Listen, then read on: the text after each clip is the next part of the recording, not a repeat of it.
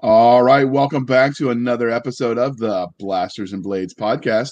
Hey, all you crazy sci-fi and fantasy fans, it's time for your daily dose of shenanigans over here at the Blasters and Blades. Just three nerdy veterans geeking out over our science fiction passions and fantastical fantasies. A place where magic is king, the sky is the limit, and space is the place. So without further ado, we get to introduce you to the phenomenal author, otherwise known as Ben Stevens. So Ben, can you tell us a little bit about yourself? Introduce yourself to our audience. I will certainly try. I'm a fairly new writer.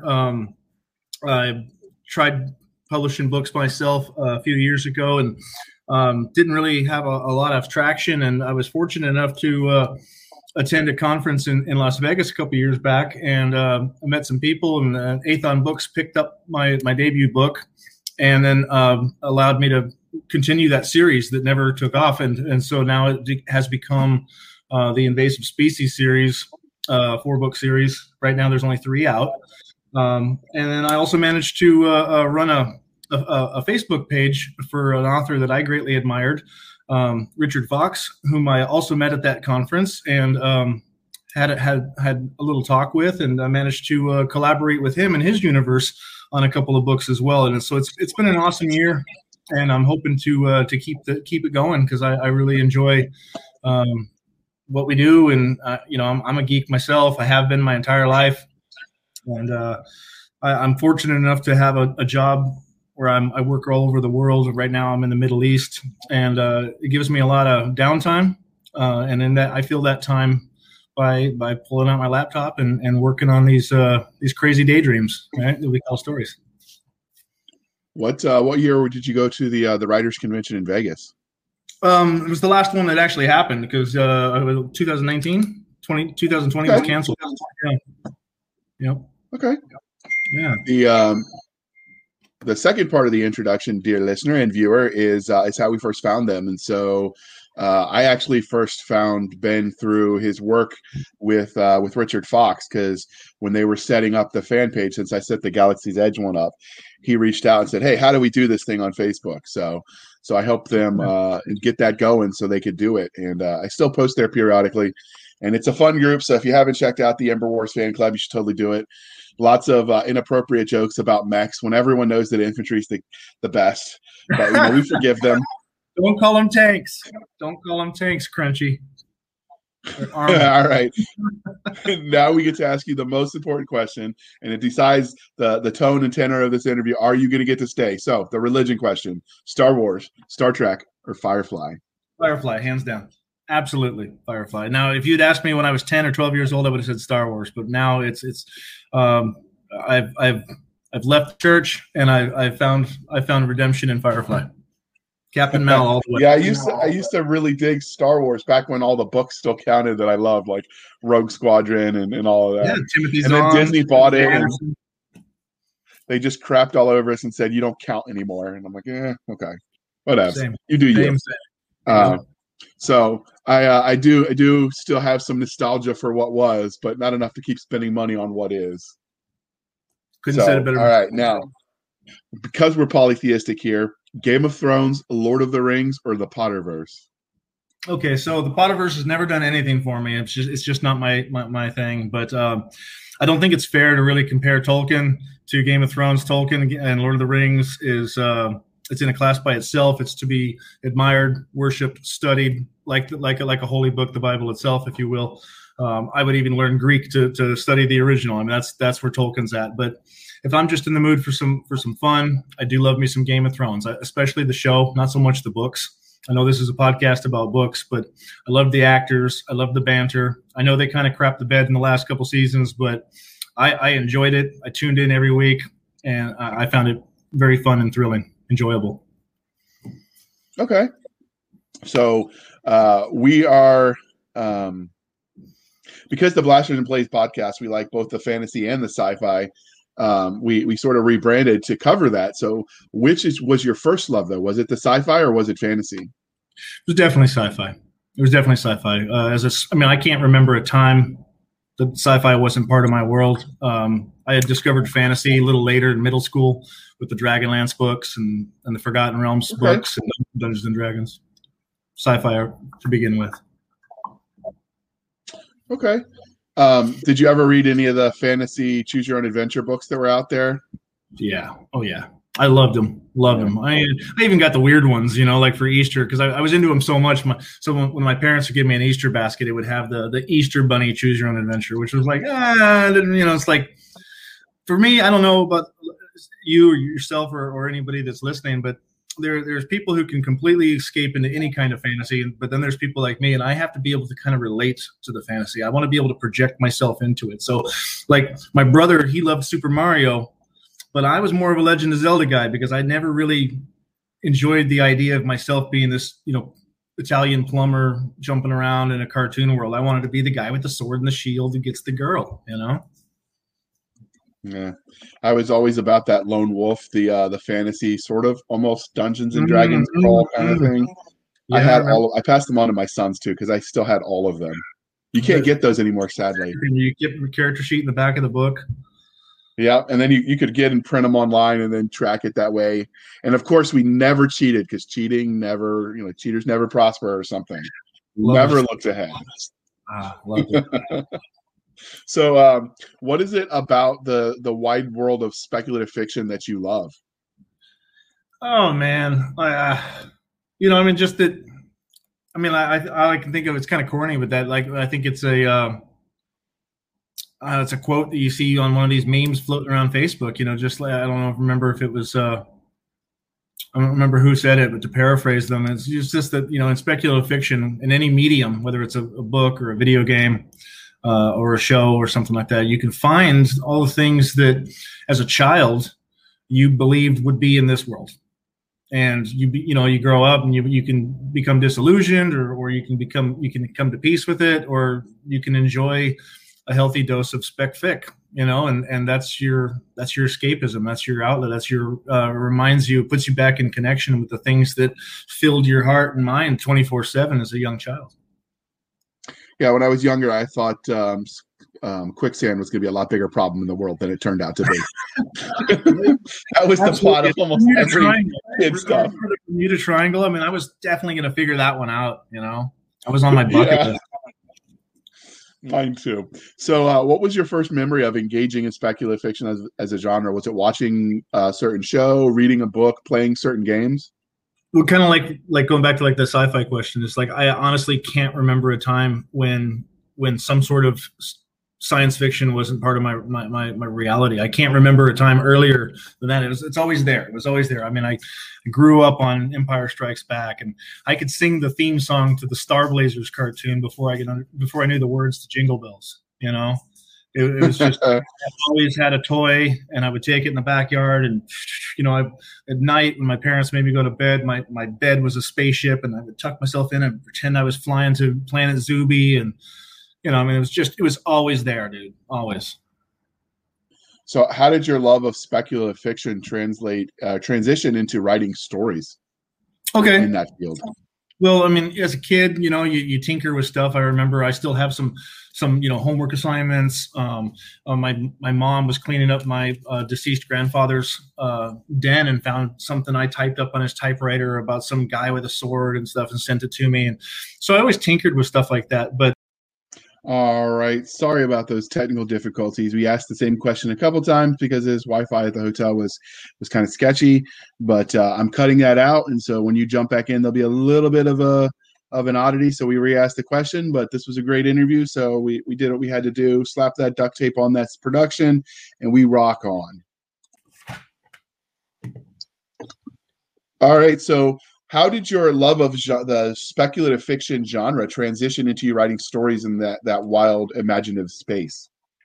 Okay, that's a fair question, and it's kind of a complicated one because I mean, as a young child, I tinkered with writing stories, whether it was just for fun or for homework assignments or whatever. But I never really, was like, I'm going to be a writer or anything like that. I just enjoyed my imagination and expressing it. And then as I, got older, that kind of took shape in different forms, whether I, enjoyed video games or whatever. But for the most part, I got busy working and raising children and you're getting married and all the things that life throws at you. But throughout all that, I always gamed. I always had a table. I was always the dungeon master. and I always managed to find a group of people that wanted to, bring some chips and dice and have a good time. And so that was always there. And then at one point, not too long ago, I want to say maybe 6 years ago, I realized that writing a book takes about the same amount of work for me as creating a campaign and managing a campaign. But if I write a book, the player characters do what I want them to do. And so I just got excited with a story that people can appreciate, and not just completely trounce by deciding they want to be a dragon-born halfling infernal nimwit with I just couldn't take the backstories anymore. I said, you know what, I'm just going to do this myself, and I'm going to start writing books. And in a sense, so that's how I got there. So what system did you play? Oh, you name it, brother. You name it. From Dungeons and Dragons to all its iterations, all its different editions, to the spin-off Pathfinder, to everything White Wolf ever created, everything Palladium ever made, GURPS, oddball indie stuff. Just you name it. There's no end to what I haven't dabbled in. So one of these days, are you going to transition and write some games? I don't think so. I think I would rather find some awesome success as a writer and then have somebody make the game of my books for me. That's the dream.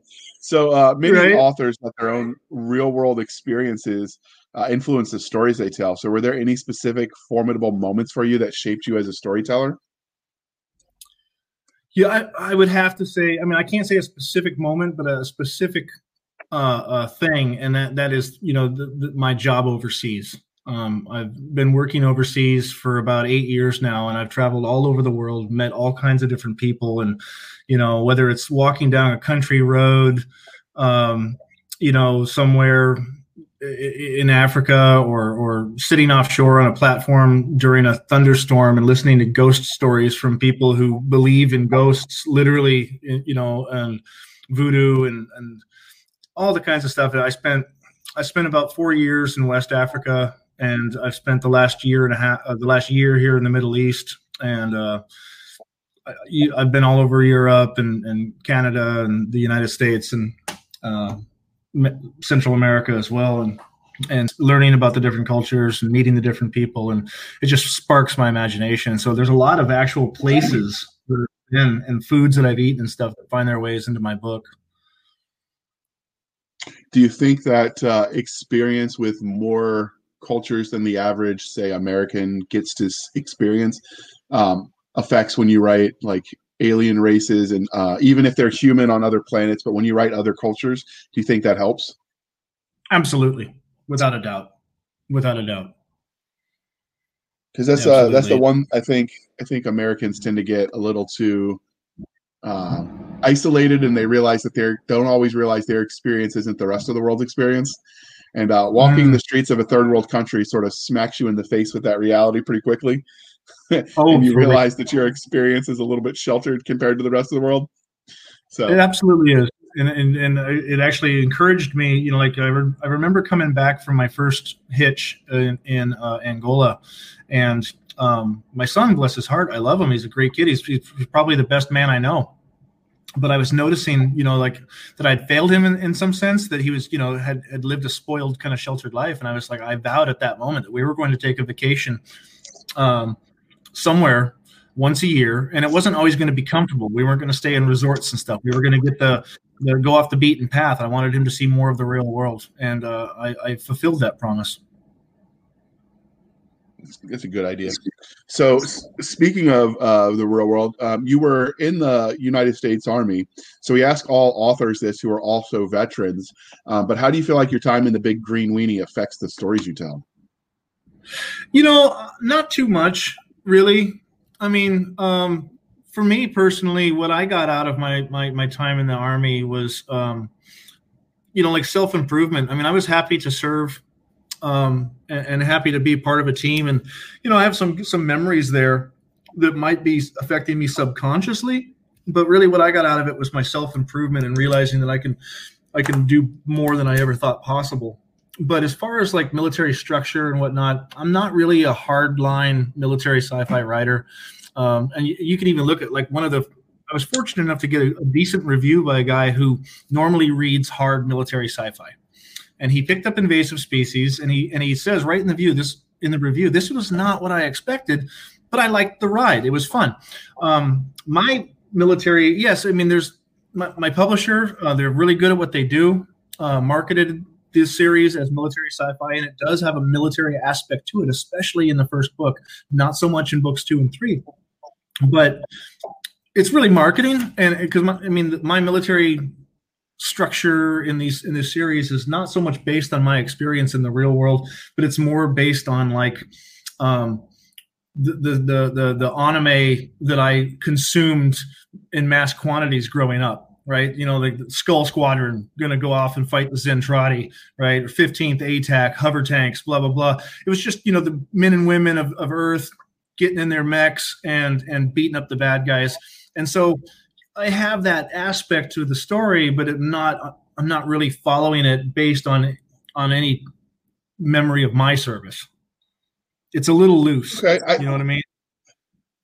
I do. I think sometimes people overthink what makes the military because they think, oh, it's got to be that dress right dress, U.S. Marine Corps, pretty uniforms, flying flags, etc. And they forget that militias exist too. Ad hoc units that sort of form together. I mean, like I would argue that the unit in Wolverines, the Red Dawn, like that was a military unit. Yeah. I mean, they weren't traditional military. They weren't an organized military, but they were certainly engaging in military action as an organized unit with a chain of command. And so I think people sometimes overthinks it. As long as it's, even to go back to my Robotech example, if you look at the last iteration of what Harmony Gold did, combining 3 different animes into Robotech, the new generation, right? It was a ragtag group of misfits that were banded together by one actual soldier who found like this guy, a farmer boy and a biker girl, and then he trained them to help him achieve his mission. So do you ever actually, when you write, draw on people that you knew when you were in the Army? No, I don't. Okay. Did you ever forward deploy, or was your time more tranquil than that? My time is extremely tranquil. I was in, believe it or not, I enlisted in 1995, and I discharged in 2001, August of 2001, 1 month before 9/11. Okay. So I remember when I enlisted in 98, CNN did a special that world peace might finally be attainable. Boy, did they get that one wrong. So yeah, it was a different time when I went in as you were, in the process of getting out. So right, and my little brother was getting in right as I was getting out. My little brother went to Iraq and participated in Desert Storm and all that, Iraqi freedom. So he was over there. He was the United States Marine, and he still is, but he's not in the Corps anymore. He's now like a director for emergency response in the government. That's honorable work. So we've talked about how your time in the military did or did not affect you as a storyteller, but now we're going to ask how it affects you as a consumer. So does your time in the service affect the kind of stories you engage with as a reader? It's a good question. I don't know. I never actually thought about that. Maybe it does on a subconscious level. I enjoy military sci-fi. I like reading it. I really liked, Rick Partlow's Drop Trooper series, and I fell in love with the Ember War series, and that's the stuff I enjoy reading. And when I write, I certainly try to, I wouldn't say emulate, but I mean they inspire me. And I can, this is a good idea. And, I like what they did here, and especially the team stuff, because I think one of the key aspects of military sci-fi is that it's not always about an individual. It's about a team and how the team works together, and comes together like Voltron to become something stronger than any one of them are by themselves. And I enjoy the banter and the dialogue of the teamwork and stuff like that. So if a military sci-fi writer is doing that kind of stuff, that's what I enjoy, but I don't know that that's directly related to anything that I did in the Army. I think it's just what I enjoy. Okay. So transitioning from the writing side, let's talk about things from a fan angle. So have you gotten any cool fan art or had anybody cosplay your characters yet? Yes. And let me see if I can show you without How do I show you this without just hit the share screen and it should pop up. Okay. Okay, share screen. And are you seeing what I'm seeing now? Nope. All right, hold on. You send it to me, I will pop that up. So while you say that, I am going to pull that up for people. So if you could just tell the story and I will get it up there. Okay. So one reader and his kids made this helmet for me based off of the original cover of what Invasive Species was when it was first published by a different company back in 2018, something like that, 2 years before Aethon picked it up. And it's really kind of cool. It's really well built, and it's got a battery inside of it. You can actually turn on there's two different lights. There's a LED flashlight, and then there's a red laser light that both are functional. And you can put the helmet on. It fits great. In fact, that next picture to your right will show you with the light on. Okay, let me get that up then. Yeah, it's the next one right there. Yeah, and you see it's actually functional. And I just was completely blown away by that. That somebody, him and his kids made that. And I'm like, wow. And of course, the poor guy, I was thanking him and all this kind of stuff. And it wasn't even, I don't know, 4 or 5 months later that I announced that the out of print book had been picked up by Aethon with a new cover and a new title. And he wrote, he responded to that Facebook post. He said, "New cover." I said, "Oh, I'm sorry, dude. I'm sorry. It's a great helmet, but yeah, it's not gonna look that way on the new cover." So if they follow you on the social medias, which we'll link to at the end of the episode, will they be able to see the old cover? Just so they can sort of compare the two. Is that something that you share? I mean, obviously you've rebranded, but is that something you could share on your author page? Yeah, it's still there. I haven't really posted much on my author page because I've rebranded, and I'm in the process of getting it, everything set back up. I have to make a new website, and I haven't done that yet. And I need to start a new newsletter, and I haven't done that yet. And it's been a rocky year for everyone with COVID and whatnot, and I've got a bunch of other things going on in my life that have kind of made me not be able to put as much energy into the website, social media aspect of writing. I'm just trying to get the manuscript written at this point and let my publisher do the heavy lifting. And I promise everyone I will get a new website up here shortly, and a new Facebook page and all of that good stuff. But unfortunately, I haven't had I haven't made the time to do it. I've got too many other fish in the fryer right now. So how about this? If they subscribe to your newsletter when you get that back up and going, you can share the old cover with the helmet. And if anyone's curious, they just got to follow you and join your newsletter. Yeah, there you go. So has anyone asked for your autograph while you're out in public? No one has. Not really. No, because I don't think I'm even close to that well known. But within the circle of people that that do know me, I got a phone call just a couple of months ago from a guy I worked with 5 years ago. We haven't spoken in years. I know who he is, and but I haven't spoken to him in ages. Well, he found my phone number somehow and called me up out of the blue and said, "Hey, you got a second?" I said, "Sure." And he said, "My son wants to talk to you." I said, "Okay." And it turns out that he bought this book, Invasive Species, for his 12-year-old son. He saw me posted on Facebook, and he bought it for his 12-year-old son. And his son, he had told his son, I know the author. I know the guy who wrote this book. And so he was getting some points there with his kid. And the kid was like, can I talk to him? And it was so cool because like 12 years old was like when it really took off for me. That's when I discovered Dragonlance, and that's when I discovered Robotech and Forgotten Realms and Dungeons and Dragons. And that was like a very pivotal age for me. And so like this kid was on fire, and he was calling me up on the phone and asking me, so what is John's power this? And what happens to the robots that? And he could just tell he was excited. And I was like, wow, like that was such a high for me. Like you don't get that from too many readers. And it was just, I know it came through a coworker and this and that, but I'm not dismissing it at all. I was high on that for a month, bud. Definitely understand. So have you seen anybody out in public reading your books? No, I haven't. I've given away. I had a box full of copies of the old book that's out of print, and I've given them away to people I meet in parks and businesses and stuff. I said, here, have a book. But back when the debut novel first came out, there was a trend going around.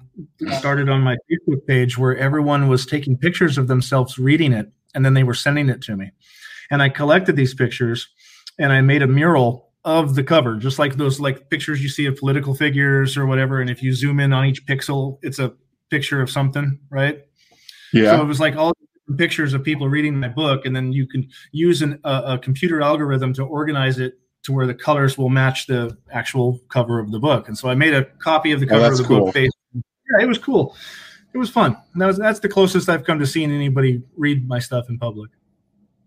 Now, you travel the world because of your job, and so you tend to probably encounter a lot more non-English speaking readers than the average Joe.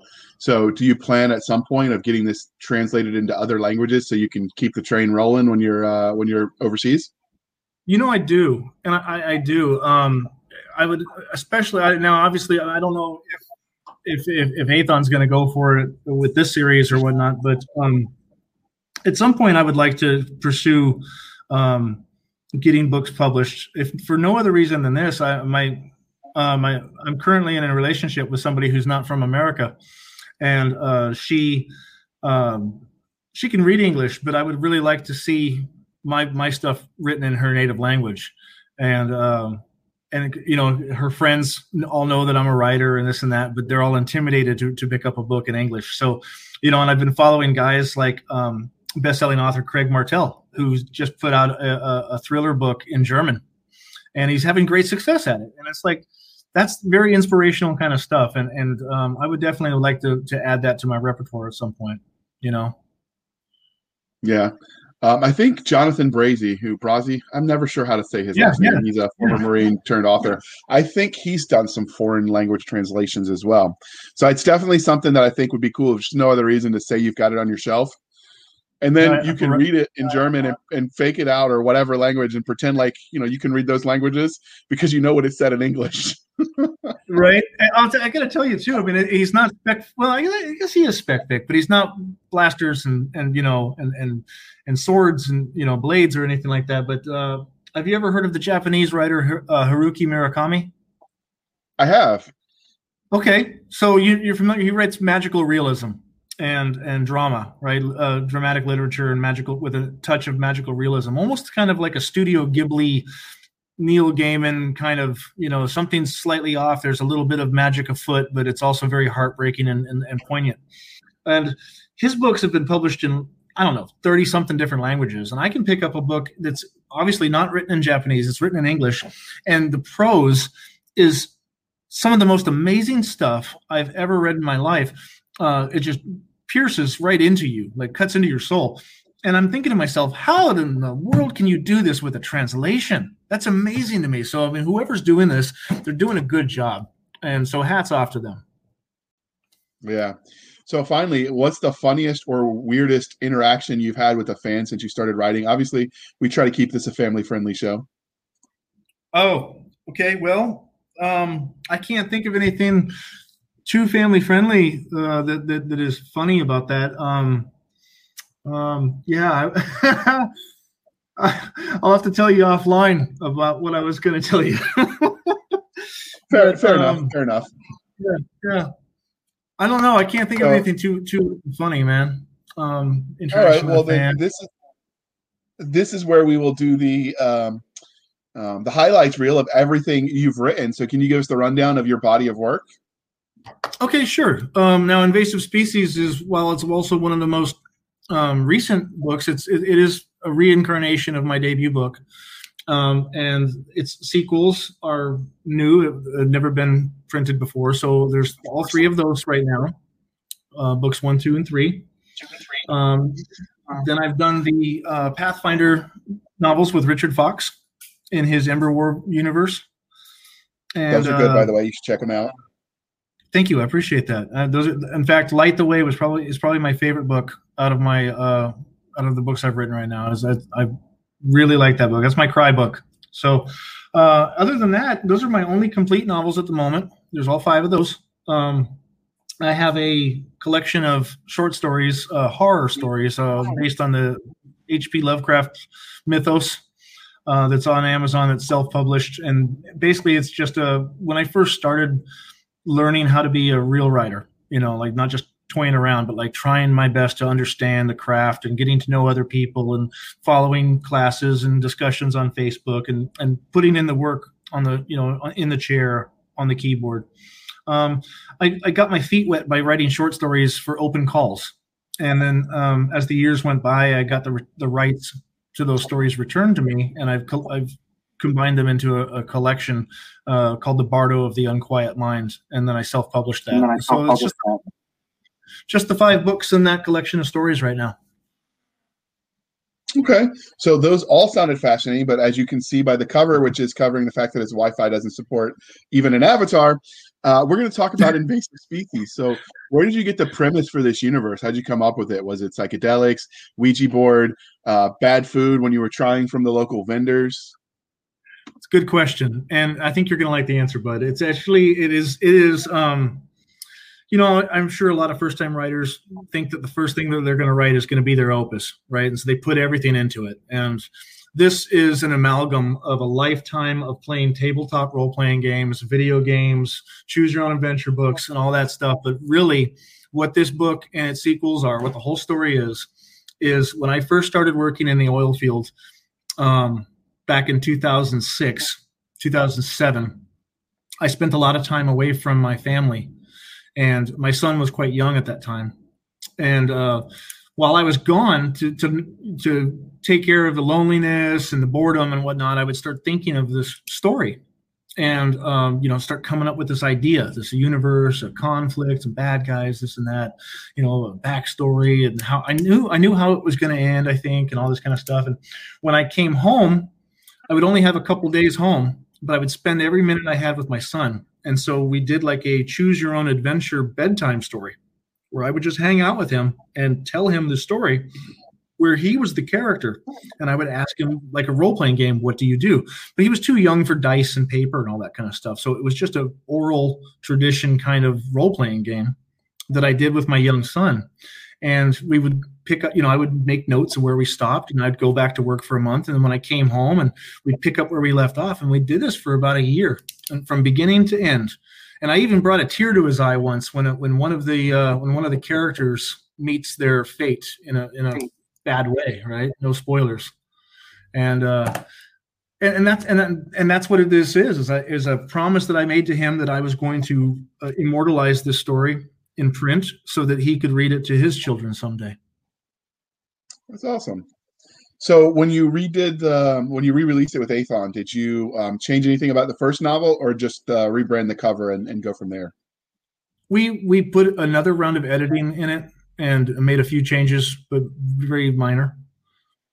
Just another round of editing, and then a new cover and a new title.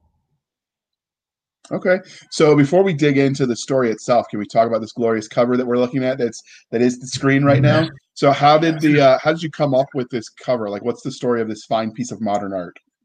Man, I can't take no credit for it. That is all J. Caleb design, and my chance meeting with him at the same 20 Books conference in Vegas. I met him while I was talking to a couple of other book cover graphic artists, designers. And he just seemed like a really chill, cool cat. And he gave me his business card. And I was like, dude, I'm going to be in touch. And I just told him, he has a process where he basically asks you a few questions. You answer the questions. and then like you just let him do his thing. And I'm all about that. I don't want to tell him. I don't want to micromanage somebody who's an artist. I did the same thing when I get a tattoo. I'm like, just do your thing, right? And boy, he just kicked it out the park. I'm so pleased with it. And it really matches the story. And some movies don't match the story, and that bothers me. This one matches the story to a T. Okay. Sometimes some of the best covers I've seen, at least that I've hired, they came about when I just gave the vaguest of ideas. This is sort of what I was thinking, and then I let the artist be an artist instead of trying to over direct or side seat drive, as you were. So yeah, he did a good job. So I really dig it. Did he do the rest of the series as well? He did. Outstanding. So how long after you saw this first cover did you take to order this for your wall? You want to hear something sad, brother? What's that? I had about a month before this book debuted, a bunch of really bad stuff happened in my personal life, and I have not even had the opportunity to have a wall to hang the book on yet, or the money to buy it myself. I've been living out of a suitcase. Right, been on the road since January. Well, then it's something that's got to be on your bucket list because that's some glorious art. Oh. So we'll move on to the story itself. When I come back, if your publisher's listening, this would be a good gift for him. Moving on to the book itself, what would your 30-second elevator pitch for this novel be? Okay. All right. Here we go. You ready? Should I do a voice? In an unknown future, 30 years after a mysterious cataclysm, the last human refuge on Earth finds itself besieged by a plague of magical phenomena and alien invaders. When John, a soldier in humanity's last army, takes up arms against these invasive species, he has a fateful encounter with one of the enemy. He is thrust down a path that forces him to question everything he ever believed in and fought for, a collision course with his own destiny. All right. So if the oil fields don't work out, you could always try your hand at narrating books. So what is it? Yeah. So what is it that you think makes your series special? Well, I mean, I can't say that it's unique, but what I think is special about it is that it's science fantasy, right? That's not something you can call it on Amazon, but it is science fantasy. It is really, it's Final Fantasy-esque, right? You're going to have equal parts magic and technology blended seamlessly together. And ultimately, just like Final Fantasy X, which is like my favorite game in the franchise, if you strip away all the trappings, you strip away the mechs and the killer robots and the aliens and the magical powers and all this kind of stuff, you strip that all away, what it is, it's actually a love story, right? It's a like star-spanned lovers kind of thing that takes all 4 books to really come to its conclusion. But it is a love story, just like, Yuna, the summoner who has to go and rid the world of sin, is protected by her guardians, and one of them, and they develop feelings for each other. So that's, to me, is what it's about. And I know that's not for everybody who likes military sci-fi, but if you fall in love with the characters like I did for that video game that I just mentioned, it's going to be something that sticks to your ribs. It's an epic love story in a science fantasy setting. That sounds intriguing. All right. So which science fiction or fantasy, because sometimes they do crossover, tropes do you feel like invasive species hits the best? Well, I think we just kind of covered that. It's like, it really is, it's going to be that blend of magic and, the hand wavyism. It certainly has its share of hand wavingism. It's like the way I like to think about when I sit down and write this series is I'm writing prose, yes. But, like a lot of people, when they write or when they read, they picture the story in their mind, right? And when I picture this story in my mind, I picture it as Japanese animation, right? So you might have a really cool character like Lucy, who is this cyborg lady, who looks like the angel of death, right? She looks like the people dress up for Dias de los Muertos, and she's got the Aztec macuatls, right? The war clubs with the obsidian blades, but hers are high tech with neon lights on them and all this kind of stuff. And the guy shoots a bullet at her and she slices the bullet in half, right? And I'm picturing that like a scene from Dragon Ball Z, right? I want the whirling background, whoosh, and the 20-foot jump in the air. So, those are the beats that I'm trying to hit. Okay.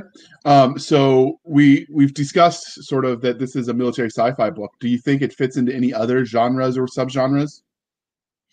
Yeah, but I don't think they exist yet, right? Like that's why I had such a hard time launching it back before Aethon picked it up, because in a lot of ways, it's urban fantasy. But when we talk about urban fantasy, readers have an expectation that the urban fantasy is our world, the 21st century of Earth, right? But what if you took urban fantasy and projected it into the future? Like if you go to like the Blade Runner 2049 setting and then throw in that urban fantasy aspect, right? Anyone familiar with games like Shadowrun or Palladium's Rifts will understand what I'm talking about, right? But I don't know what you call it. Okay. So let's move on to the story itself. So can you tell us a little bit about your main character and what makes him or her special in the crowded field of science fiction? Sure. John, I think what makes him special is that he doesn't really know who he is. I think the entire arc of all 4 books, for at least the first 3, the ones that are out right now, are because the 4th one he's already is more of like a redemption. But the arc of the first 3 books is John trying to figure out who he is, who he really is, in more ways than one. I don't want to give away too much, but he literally doesn't know who he is, and he also figuratively doesn't know who he is. Okay. On one side, he's got this duty, the sense of duty and friendship, but then there's something inside of him that is pulling him that he doesn't understand, and he has to go and figure and reconcile those 2 halves of him. Okay. So were there any secondary characters that you liked that were especially memorable or fun for you? Well, there's Maya, who's a like a pop idol, like going back to my inspiration of anime and stuff. She's my Minmay. She is definitely she's my Sharon Apple. She is a pop idol in the full sense of the term, and she's also a major character next to John. And of course, her guardian, Lucy, the Lady Death cyborg that I just described, who is cool. Caleb did a great job putting her on the second cover. You can see that, yes, that is a cyborg. And yes, she also looks like a skeleton. So she's my girl. I love her. I even named my Chihuahua after her. Okay. So does your story have any bad guys that the character has to confront? Other obviously no spoilers because we want them to read the book. More bad guys besides the the ubiquitous aliens and demons and ghosts and things of that nature. We have probably more bad guys with names, making them more than just a walk-on character. Titled character bad guys. We probably have more of them than we have good guys. Because when I first wrote this book, like a long time ago, and then trashed it and rewrote it, and then trashed it and rewrote that, because this was my debut, right? And sometimes that's a long road. I didn't realize that I was thinking traditional publishing, and you have to have, I didn't understand that you had to have the book 1 needed to have a conclusion. So everything changed, and so we have different villains showing up in different books. But then there's always this one in the background who's always there. And it's kind of like the final boss, right? You got to work your way through the different levels up to the final boss. Okay. So speaking of characters, your authors tend to be very mean. Not quite, don't sound like you're quite at the George R. R. Martin level, but authors tend to be very mean to the characters. So if your characters ever met you in a back alley and they knew you were the author that put them through such torment, how do you think that interaction is going to play out? You know what I think? I think he would walk right up to me. And I think for a moment, I would be a little nervous. And he'd look me straight in the eye. Maybe put out his hand even. And he would tell me, "Thank you for helping me figure out who I am." And then I would tell him the exact same thing. Okay, that's deep. What about the cyborg? How is she going to handle things? A little different. Oh yeah, she'd kick me in the huevos, pendejo. Or you could just make sure you add a little bit of line to her code that she can't destroy her creator or something. That never goes bad in the movies. She's a mean girl, but she's actually she's got to be my favorite character, which is ironic because she's not the main character. And I actually pitched this to a traditional agent. He's like, well, we need to make her the main character. And I was like, no, it's just, that's not the story, bud. Sorry. Maybe when I'm ready to market, but this was for my son. So do you think you'll ever write some other series in the universe where she might be the main character? No, I don't think so. Okay. I think the story's got a finite end and a finite beginning, you know? Okay. So finally, what can you tell us about the universe? In many series, the worlds where the story is told is as much of a character as the protagonist or antagonist. So can you give us a little bit of a hint what we can expect from the world that you've created? Sure. It's if any readers or listeners are familiar with the games that I've mentioned, you're going to get a lot of that, right? It is really a lot of magic and weirdness in a world of high technology with a dash of post-apocalyptic thrown in there. You're going to have mechs fighting giant leviathans. You're going to have guys in power armor taking out ghost entities that can possess trash and form bodies out of detritus, and you're going to have a pop idol who's a secret terrorist and can sing songs, and her songs are magic, and it's the invocations of her voice singing is how she casts her spells, and ultimately just the setting itself. I can't give it away. It's a big spoiler, but halfway through book one, it will be revealed that nothing you think about where the story is taking place is actually true. It's taking place in a completely different place than you think it is. And when you find out where they're actually at, it's going to blow your mind.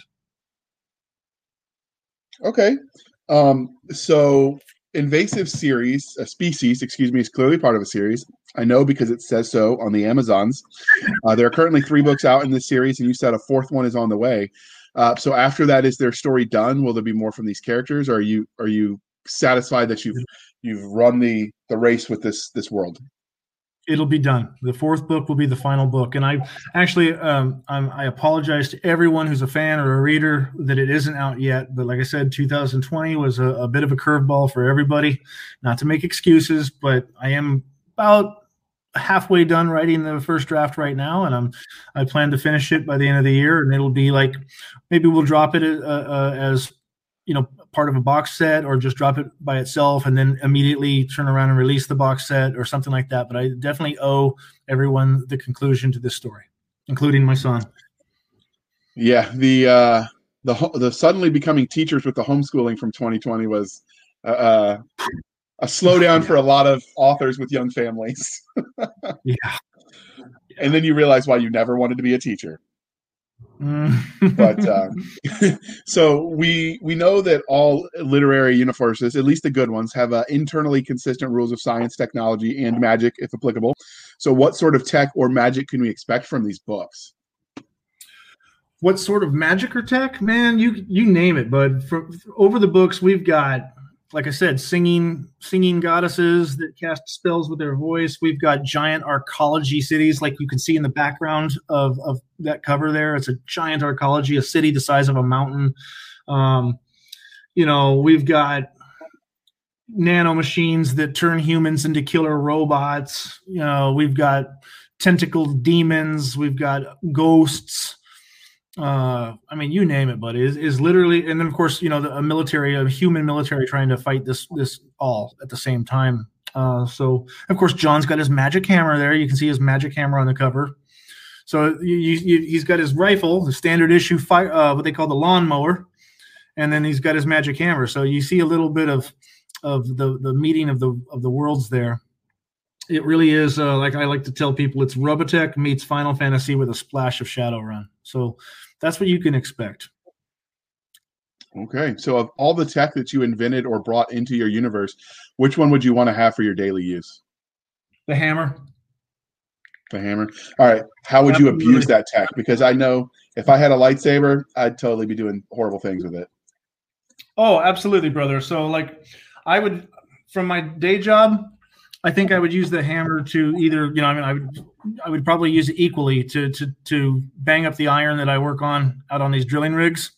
And then I would also take it with me to every single unnecessary meeting so I could answer stupid questions in a good Label it the complaint department. Yeah. That's how you get things done. So does your, with the title like Invasive Species, in Species, I think I know the answer, but does your universe have aliens in it? Yes. Yes, it does. What about fantastical creatures? Yes. In fact, and so we asked the question without asking it directly, you know, what's the difference between a fantastical creature and an alien, right? So in a world where there's magic and technology existing simultaneously, you know, and these species, these invasive species, all come to the planet through like portals, right? They're called drops, and so they just magically appear on the world, and it's becoming a problem, right, for what's left of humanity. And you know, one creature might look like a blue-skinned or blue-scaled arachnid that's 20 feet tall. If you threw that in a Dungeons and Dragons setting, that would be a fantastical creature. But if you want to look at it from a science fiction point of view, it's an alien. You know, some of these creatures can do things like, you know, like I said, they behave like as if they were ghosts, or look quite demonic and whatnot. But ultimately, they're all really aliens, right? But they can take on an appearance and function of a fantastical creature. So what kinds of alien/fantastical creatures did you add to your book? And obviously, if it's a spoiler, you got to just tell us, because like you said, we want people to read the book. What types? Yeah. Oh, literally, the examples I used were literally from the book. Like in this book one, you know, there's a creature they call the Tectonic, and it's just it's a spirit you can't see, or a force. You know, it's a force or an entity or something that you can't see, but it possesses trash, and then uses the trash to form itself in an invincible body. So you're sitting there blasting holes in it, you know, and it's just reforming itself by sucking more trash off the ground, right? And it really gives the good guys a run for their money, you know. Or there's like the things you see in the background here on the cover. Those are the Spartans. They're just a bunch of killer robots that have been sent to completely decimate the entire population. The main villain, bad guy, alien kind of thing that spans the entire series are like these weird creatures called harvesters, and they tend to go around. They're kind of chimeric, you know. They got like somewhat nautical tentacles, lower half of their body, but a humanoid upper half of their body, and you know they have these magic glass spheres that flash green energy at people, and they just seem to be going around the entire planet capturing as many living things as possible, and no one really knows why. What's the purpose behind the capturing of all these living souls? What's the big, you know, what's the end game? And just a little bit of all that. Okay, so when you do add these magical or alien creatures, how do you create them? Do you let nature inspire you, or do you just make something up out of whole cloth? A little bit of both, but I think one of the coolest things I did was back when I was actually managing my newsletter the way I was supposed to be. I put out an email asking readers to design an alien. All right, I said it's a contest. I want you to design an alien, and whichever I think is the coolest one, I'll give you a free copy of the book autographed and mail it to you. And this one guy, a reader named Aaron, came up with this really cool alien, and I've since used it not only in Invasive Species, but the alien also makes an appearance in the Ember War Pathfinder books that I did with Fox. So I asked Richard if I could put some Easter eggs from my universe in his universe, and he was like, absolutely. So, and vice versa. There's actually a scene in book 3 of Invasive Species when two of the characters are picking up a book and admiring it. And the name of the book is the Treatise on the Battle of Breitenfeld by R. Fox. Okay, so I'd read that book. Yeah, little Easter eggs back and forth, right? Okay. So clearly this interview is winding down, and I know you've got places to be and worlds to conquer. But before we wrap this up, was there anything about invasive species that we didn't ask you that you want to tell us before we move on? I thought about that, and not really. I mean, I think we've covered all the marks. I just, I've expressed. I'm grateful for the opportunity to tell people what it's really like, so they know what it's like versus what they might think it is. And I want to thank everyone who's bought a copy. I want to thank everybody who's read a copy, left a review, and I want to thank my publisher, Aethon, for giving it a shot. And I do want to say that it is. Every book can stand on its own to some extent, but it is a slow burn. I think the biggest reveal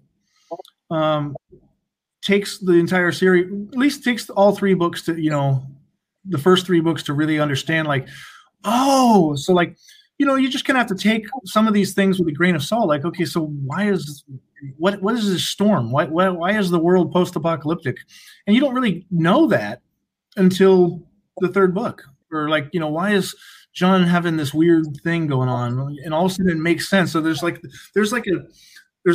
small stuff that is contained within each story, and then there's a larger slow burn thing going on.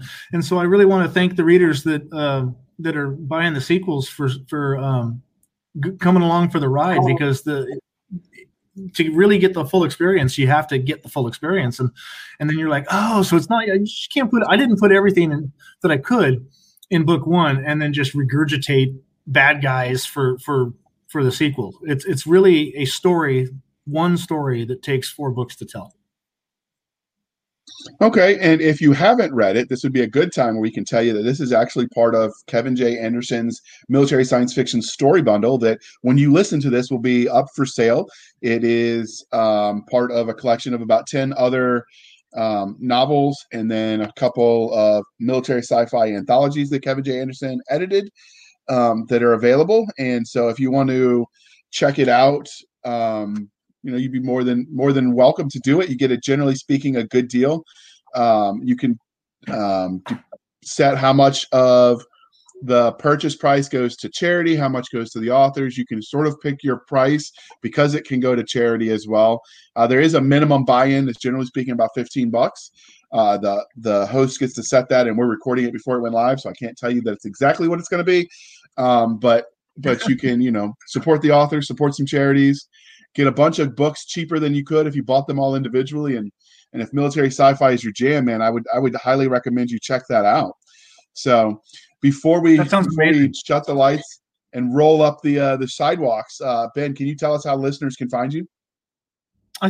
Right now, I think the best way to find me, as corny as it is just go to Amazon and follow me, follow my author, click on my name. You go to the title of this book, click on my name, and then follow. And every time something is published or is about to be published, you will receive an email, and you can find every one of the books in my library right there on that author page, and you'll get automatic emails from Amazon. Unfortunately, or you can find me on Facebook. Just look up Ben Stevens, but that's going to be a little bit more difficult, right? So I think for now, the best way to find me is just to go to Amazon and follow me. Okay, and you can find us, dear listener, on our website, anchor.fm/blasters tack and tack blades, anchor.fm/blasters tack and tack blades. We're on Twitter at twitter.com/SF_fantasy_show, Sierra Foxtrot _fantasy_show. You can email us at blastersandbladespodcast@gmail.com. We promise we check it at least once a year. We have a Blasters and Blades Facebook group, which is facebook.com/blastersandbladespodcast, where we host all of the shenanigans, and Saska posts all the inappropriate pineapple pizza memes. Truly, that heresy will get her smited one day. You can support the show at buymeacoffee.com/author J.R. Hanley. Put it in the comments that it's for the podcast, and it will be so allocated. And you can also support the show over at Anchor FM with a monthly subscription, something similar to what Patreon does, if you're familiar. No pressure, though, but it does help keep the lights on and the coffee brewing.